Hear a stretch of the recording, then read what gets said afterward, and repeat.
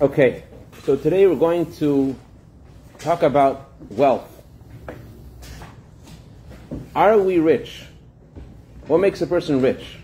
You could say there's many things about being rich. A person can be rich with money, a person can be rich with health. In Hebrew, the word for rich is... Calories. Huh? Calories? Rich with calories? Is that what you said? Yeah. In Hebrew, what's the word for ashir in Hebrew? Fat. Ashir is an acronym for the words Einayim, Shinayim, Adayim, Raglayim.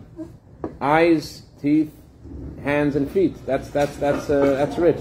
Whereas Matan says, Samech b'chalkol, the fact you're happy with what you have, that's rich. The Gemara says, someone is blessed with a wife who is beautiful in her deeds, is considered a ashir. There are many different ways of looking at what being rich is.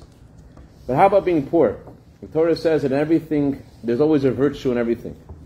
So let's talk a little bit today about being poor and the advantage of being poor. What being poor really means, according to this advantage, we'll see that being poor could also be being rich. Everything has a virtue. I got everyone nervous today. Okay, I turned everyone off. I don't want to talk about being poor. Talk about being rich in a different way. Relax. It's not going to take away anything from your bank account or from your stimulus that you just got from. Won't take anything away from that. We're going on. This is very relevant to right now because next week is Pesach, and Pesach we're going to have Lechem Oni. What's Lechem Oni mean? Poor man's bread. Poor man's bread means bread that is, the matzah is called poor man's bread. Why do we call matzah, which is the mitzvah we have once a year on Passover, why do we call it Lechem Oni? And everything there's a virtue. There must be something good about that. So let's first get into this discussion from something in this Torah portion. This week we read about various gifts, various sacrifices people would give to Hashem. There is a gift of the rich man and a gift of the poor man. And it says that when you go, the poor man would give a bird, and the rich man would give a bull. If you couldn't afford to give a gift to Hashem of a bull, then you would give, it was a sliding scale, you gave a bird. And the way you gave the bird was different than all the sacrifices. The poor man giving the bird was different. First of all, all the sacrifices, they would skin the animal first.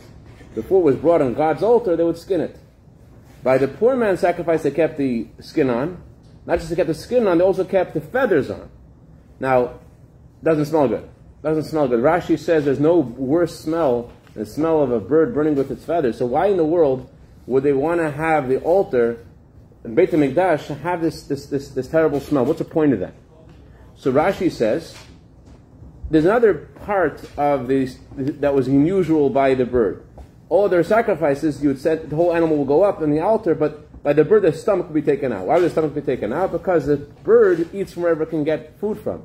It steals. So Hashem doesn't want to accept the gift of the stomach of the bird because the bird steals wherever it can get food. Okay, so you have this little mini sacrifice, very small, and so small. So Hashem wants you should also add to the bird, also add more, so it shouldn't look like this tiny little sacrifice. It should look muhudar. So on the surface, it sounds like it's part of what the poor man, how he should feel. He shouldn't feel like he is giving this scrawny little gift. He should feel like it's something special, something big. It fills up the whole altar, but it doesn't fill. The guy who's bringing the bull fills the whole altar. It shouldn't be such a scrawny little sacrifice. It should also have something there too. That's what you might think, but if you look carefully at the words, the Torah doesn't use those words. The Torah says, in order that the altar should be beautiful with the gift of the poor man. It doesn't say that the poor man should feel good about it. And also, would he feel good about it? Think about it. You're bringing this scrawny little gift, and it smells bad, and it smells worse because they're adding the feathers, and oh no, another guy brought a bird. Oh man, let me get out of here. So it's not going to have that. He's not going to feel good about it. What's the point? What does it mean? In fact, as halacha, we just read before mincha the ketoret. What would be a good ingredient for the ketoret? It says urine. Urine would be very good for ketoret. Why don't we put urine in the ketoret? Because it's halei menagayim yafallah shemachis menagayim. You're not allowed to pray in an area where there's a bad odor. Halacha says if there's a bad odor, you have to move a few feet away from the bad odor to pray. So even though it might be beneficial for something else, but you don't. Here all the rules are ignored. The poor man has a sacrifice. Doesn't matter if it smells bad. Why are you doing that? Well, what does this mean? So let's understand first what difference is between a rich man and a poor man. A rich man, you know what a rich man is? A rich man is somebody who walks on the ground with both feet on the ground. He firm feet. He knows where he's going, and he knows how he's going to marry off his children. He knows how he's going to marry off his grandchildren. He feels great about who he is, and not only does he feel good, when he comes to he gives tzedakah. He feels good about the gifts he gives. It comes to Yom Kippur, he buys Mafter Yonah. He buys the most expensive aliyah. He's generous. He gives other people also tzedakah. He feels great about what he is doing, what he's able to give. He feels good about who he is. His kids walk around. That's my dad. Do you see that building over there has my dad's name on it? That's my dad. That's what kids feel. The kids, that's our daddy. They feel good about it. And he feels good. He looks in the street, look at the plaque. He donated this plaque. He donated the synagogue. He feels very good about what he has. When he comes to Beit HaMikdash with his bull, he doesn't just come by himself. He comes with all of his servants, with all of his whole entourage. They all come to the Mizbeach. They all come to the altar. How does it feel? They come to Yosef. Over here, Yosef is a Kohen. He's okay. And he feels like all the gates of heaven are open for him. It's all open. It must be that in heaven the angels are singing. Woo! It must be like a tremendous joy when he comes with his bull. It must be such a great joy. That's how the rich. I'm not saying every rich person is like that, but that's what rich wealth can do to somebody. How about poverty? Poverty is very different. Poverty, the guy is wondering, how in the world am I going to pay for Passover? He doesn't think about marrying off his grandchildren. He can't even think about marrying off his children because he's just overwhelmed with what's happening right now. And when he comes to give, when there's a dinner, a charity dinner, he runs away from the charity. Doesn't want, and he has to come. He hides in the corner. He doesn't feel good about what he gives, because he can't really give a lot. When he comes to the Beit HaMikdash to give his gift to Hashem, to give this bird, he's embarrassed. He doesn't want to give it because he doesn't feel good about what he's giving. He doesn't feel he's giving anything special. So that's how he feels. But what does Hashem call the gift of the poor person? Hashem says, this is a great, pleasing odor, pleasing fragrance for me. Even though it smells terribly. But Hashem says, for me, this is a great... Why? Because why is he doing it? The rich man is doing it because he's doing it for Hashem. He's also doing it because he feels good for himself too. He feels like, I have something to give. I have something special that I can give. The poor guy, how does he feel when he gives? He's doing it. Why is he doing it? He doesn't want to give. But why is he giving anyways? He's giving anyways because this is, the word karban means sacrifice, means closeness. He wants to be close to Hashem. So his giving is all about Hashem. It's only about Hashem, nothing to do with himself. And that's why Hashem has such pleasure from his sacrifice, because it's only about Hashem. There's no self-interest there at all. So think of a husband wants to buy his wife a gift. He can't really buy her a good gift. What does he get her? He goes to gets a rose, and the rose itself is on sale too, and he brings her the rose, but he does it out of a lot of love, and it's accepted. It's accepted. Why? Because of what's in there. What's in there?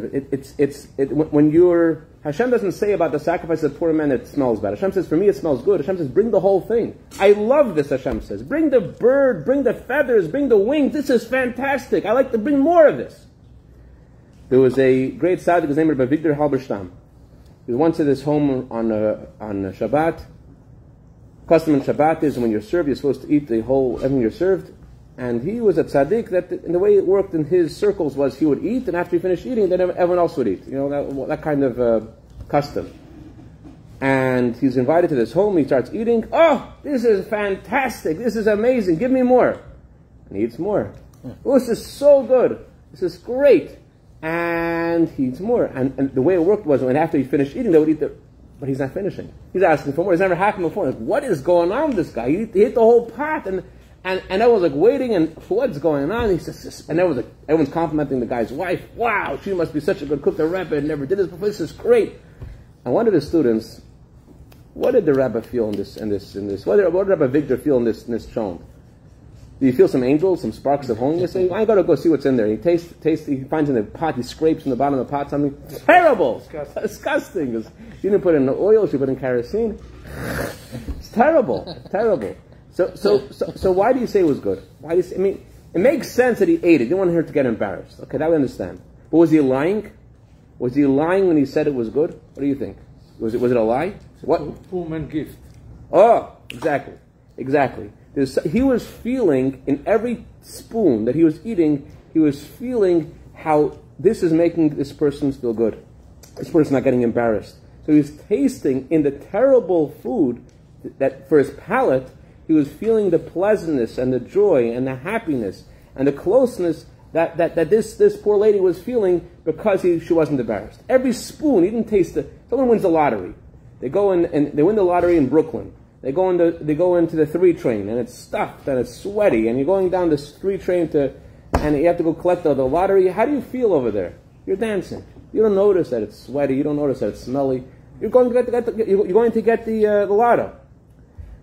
So, in order that Hashem, so to speak, he should be satisfied with the gift of the poor man, Hashem says, I want more of this. Why? Because where is it coming from? It's coming from such a sense of closeness, of purity from this guy. And I want to understand something else. There's a statement, you may have all heard this statement before. I heard this for a long time ago, but I never understood what it meant. When the Torah comments about, the Talmud comments about the various gifts of the poor man, the rich man, it says, Echad hamarbeh, ve'echad hamamit, u'belvad shechavenet libo, l'shamayim. Doesn't matter if you give a lot, doesn't matter if you give a little, as long as your heart is for Hashem, it works. So how do you think? How does this translate as? It translates to me, it always translates, even if you give a little bit, still Hashem accepts it. It's the exact opposite. Psich says, if you give a little bit, why are you giving? You're giving because Hashem says to give, because it's nothing to do with you. But if you're giving a lot, then you already feel you have already your own self-worth and self-interest and self-pleasure in what you're giving, and therefore you might think you can't be for Hashem, it can't really reach where it's supposed to reach.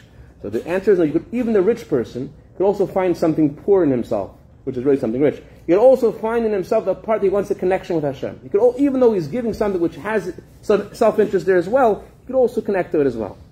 There was a Jew who wanted to donate to the synagogue. The rabbi says, we're going to build a synagogue, we're going to solve the honors of the various parts of the synagogue, and he looks at the list, he says, I want to dedicate the ark.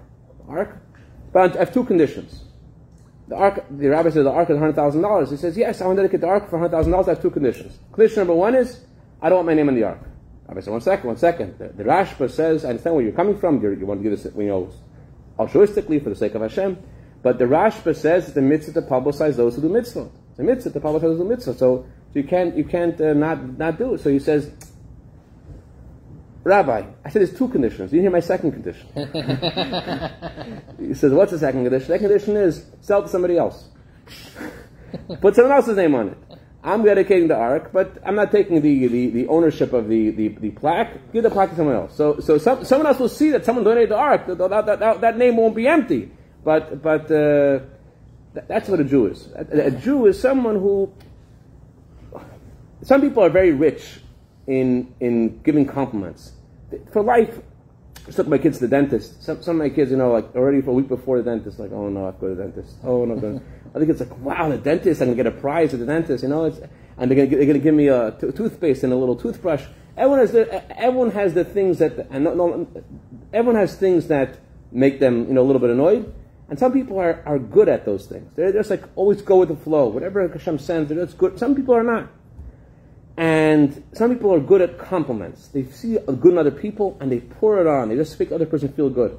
Some people are very poor at compliments. They're not able to say a nice word. When you try to say a nice word and try to drag a nice word out of them, it comes out like without any without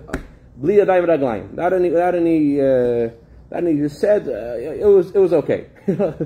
So when you're giving something with your gifts, when you have it special, you feel good about what you're giving. When you're giving something that you're poor at, why are you doing it? It's hard. And not only there's talents that make us rich and talents we're poor at, but there's also days. There are rich days and poor days. It's time for mincha. It's time for mincha today on Thursday. And we had a great chazan. It was fantastic. We had a nakdishach, even better. But some days you have a chazan or you're not in the mood, and it's a poor day. It's a poor day you're not interested in. And so you might think, okay, this is a day that I didn't get accepted today, because today I wasn't really into it. It's the opposite. Why did you pray in the day that you're not interested? Who asked you to pray in that day? Where did it come from? It came because you wanted to do what Hashem wants you to do. Because you think about Hashem. In 1982, Israel entered Lebanon war. And when Israel enters Lebanon, who goes with them? Chabadniks, right? So Chabadniks got permission to go into Lebanon, to Beirut. And they had around this, they went to bring joy to the soldiers and to dance to the soldiers and encourage them. And around the base, the Chabadniks saw in the morning, wake up in the morning, want to put on film with people, and that some people are interested, some people are not interested, and everyone woke up, it was early in the morning. They see around this little base in Beirut, they see 20 jeeps. And each jeep is 2 soldiers. Rabbi Tuvia Bolton said this story. He was there. He was the guy. He's the Rosh Hashiva in Kfar Chabad. Rabbi Tuvia Bolton goes over to the first jeep. Guys, want to put on tefillin? Yeah, let's put on tefillin. Go to the second jeep. This guy starts cursing at them, yelling at them. Leave me alone. You disgusting piece of etc. What do you do? What would you do? Put the filling on him. You take him apart, huh? You hold him down. Okay, that's one way. What this guy did was, okay, see you later. He went to the third jeep. The third jeep, there's a soldier in the third jeep, and if the soldier in the third jeep felt bad, what happened in the second jeep? So he's like, he wanted to put on film just to make the guy feel good. He felt so bad, the guy got so humiliated. He's like, I could put on film, but tell me what for. If I put on film, is it going to protect me? So the Chabadnik says, listen, what he said is not what the Rebbe said. The Rebbe said something different. The Rebbe said that tefillin is like armor. Mezuzot are like armor. It's not that Hashem likes you better if you wear tefillin mezuzot, but tefillin and mezuzot are like armor, and therefore it's very important to make sure that the tefillin mezuzot are actually kosher because they bring protection to you. It's like having armor on you. When there's an arrow, you have armor, it protects you. But this Chabadnik spoke on the spot from the heart. He said to the Chabadnik, if I wear the tefillin, will God protect me? So the Chabadnik says, listen, you're God's child. God loves you. God protects you either way.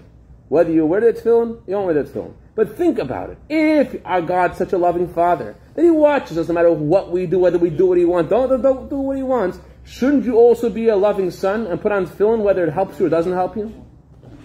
So the guy's like, that's great. I'm in. He puts on tefillin.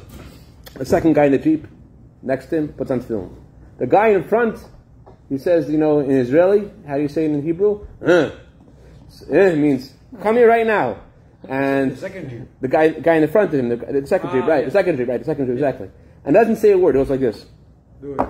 See, the guy is like a little nervous. Like, are you sure you want to do this? So he says, "Listen, why take the chance? If you would ask me to put on tefillin to get a share in the world to come, it's not for me. Lo b'shvili. If you ask me to put on tefillin that I should get protected, lo b'shvili. It's also not for me. But to put on tefillin just because." This talks to me. Is he crazy? He's not crazy. That's what a Jew is. A Jew feels. A Jew cherishes just the fact that he could be close to Hashem. That's why matzah lechem oni. What's the matzah? Matzah represents. It's flat. I don't know about your seder and our seder. What happens is every year someone says how much money the guy making and he sells the matzah. How is the matzah taste this year compared to last year? Is this the real matzah? What is the matzah? The matzah is not the actual substance of the matzah. The Jews ate the matzah. They said, this is Hashem's food. Hashem said to eat this. It didn't matter what it was. It came completely from the depth of their heart. We knew a mitzvah for Hashem. Take one more story. Let's go early. Last story. Okay, fine. 3 more stories? 2 more stories. Okay, 2 stories. 2 stories. You know the trick already. So there must be 2, right? So I had the blind man in Passover one time over. I had the blind man over. And he said of the Haggadah, I was reading off the matzah, and he said, who wrote that gibberish? You serious? Doesn't make any sense. No, it's a joke. אני אומר, היה לי עיוור, ערכתי עיוור למצה, לפסח, והוא עשה ככה על המצה, ואמר, מי כתב את השטויות האלה? There was a chassid Baal Shem Tov. His name was Rav Wolf Kitzes. Rav Wolf Kitzes, he was the one who blew the shofar for the Baal Shem Tov. In Elul, before Rosh Hashanah, the Baal Shem Tov said to him, here are the teachings of the Arizal, learn them well, and so you can think about them when you blow the shofar. The guy works very hard, and he studies the whole Elul, all the meaning of the shofar, backwards and forwards, up and down, right and left. Comes day Rosh Hashanah, and he's about to blow the shofar, and he wants to take out the paper out of his pocket, and he can't find the paper. So he gets all nervous. He looks in another pocket, looks here, looks there. He is so nervous, he can't blow the shofar. He can't do anything. So Baal Shem Tov blow the shofar, but he couldn't himself blow the shofar. The next day he finds the paper, and he practices. And he comes, and he blows the shofar with all the thoughts of the Arizal, all the thoughts he's supposed to think. And the Baal Shem Tov goes over to him after the prayer and says, today, the shofar was really good, but it wasn't as good as yesterday. Yesterday, I heard shofar that I can never heard in my life. I mean, that's the gift of the poor man. It looks like it's poor, but it's really rich. When it's really rich. A Jew gives something to Hashem because he wants action to Hashem, not because of anything else. That's rich. Here's the last story. There is the Zohar says that there's different kinds of prayers. There's a prayer of Moshe, Tefillah Moshe Tehillim, there's Tefillah David, there's Tefillah La'ani. What's the greatest prayer? The prayer of a poor man is the greatest prayer. What's the prayer of a poor man? It says in the Zohar, it's even greater than a minyan. The prayer of a poor man is greater than a minyan. A minyan, time people aren't praying together, it's like the highest kind of prayers, but a prayer of a poor man is even greater. Why? Because the prayer of a poor man breaks the doors of heaven. There are some things which are keys to heaven, and some which could break through the door. What does that mean? So Hashem gave the following parable. The king once announced, everyone who wants to can come to the palace and see the king and take whatever they want from the palace. So the people come to the palace. On the first floor of the palace, they have all the restaurants. People go, wow, this is great. Viennese, Japanese, Chinese, Italian, whatever you want. And people come and they eat, and it's great. Some people don't like that floor. They go to the next, what's the next floor? The second floor of the palace. They go deeper in the palace. The second floor of the palace, they see that there's not just great food in the palace, there's also amazing speakers. Wow, speakers, there's comedy, there's philosophy, there's science, there's great stuff. Some people like that. Some people don't like that. Some people go further. They go to the third floor of the palace, there's music, all kinds of music, all kinds of heavy metal and classic and whatever you want. It's all there. You got nervous with the heavy metal. Fine, rap, whatever you like. I don't know what you like. Anyways, some people went into that floor and got really into it, and they stopped there. Some people went deeper. Deep in the palace, there's precious stones and antiques and artifacts. One poor guy goes in. The Gemara says if you have $100, you want 200. What if you don't have 100? Then it doesn't interest you. He goes in the first floor. What's the first floor? What's the second floor? What's the third floor? I heard him speak to the king here. I heard him go to the king. He goes right up to the king and he says, I just want to speak to you. That is because the king said, this gives me nachat ruach. This is what gives me pleasure. This is the meaning of the preparation for Pesach, preparation for Lechem Oni. That even if we have we are Baruch Hashem, we're here studying Torah together. So we all have the challenge of being rich. What's the challenge? We're brought up in a home which Baruch Hashem, our home we live in now, it's a place where there's Torah, there's mitzvot, there's a Passover. Not everyone has such a home. Not everyone has a place to go for the Seder. There's 4 sons at the Seder, but also a 5th son. Who's the 5th son? The guy doesn't come. So it's easy when you think about like all the gifts you have to think about not just to be rich. You have gifts and you give what you have. Also think about what would happen if I would switch places with you. If I switch places with somebody else who doesn't have all those great gifts. Like the Rebbe said, one year they made this a campaign in the Reform Conservative movement. They made a campaign that everyone should have an empty chair by the Seder table to remember the Jews in Russia who cannot leave. The Rebbe was very against this. He says, why have an empty chair? Go to Greenwich Village, the Rebbe said. In Greenwich Village you'll find a Jew who needs to come to the Seder. Bring him to the Seder. So we can't be satisfied with whoever's coming to the Seder till now. They think of people in our life who aren't yet by the Seder, who aren't there, and they need a place to go for the Seder, and to give to Hashem something which is more than what we're used to. To give to Hashem the gift of the poor man, which is really the gift of the greatest wealth. Our poverty, the fact that things that we're not good at, things that are hard for us, we're going beyond ourselves, that's the greatest wealth. The preparation for Pesach itself should be with simcha and gladness of heart. To see Mashiach now.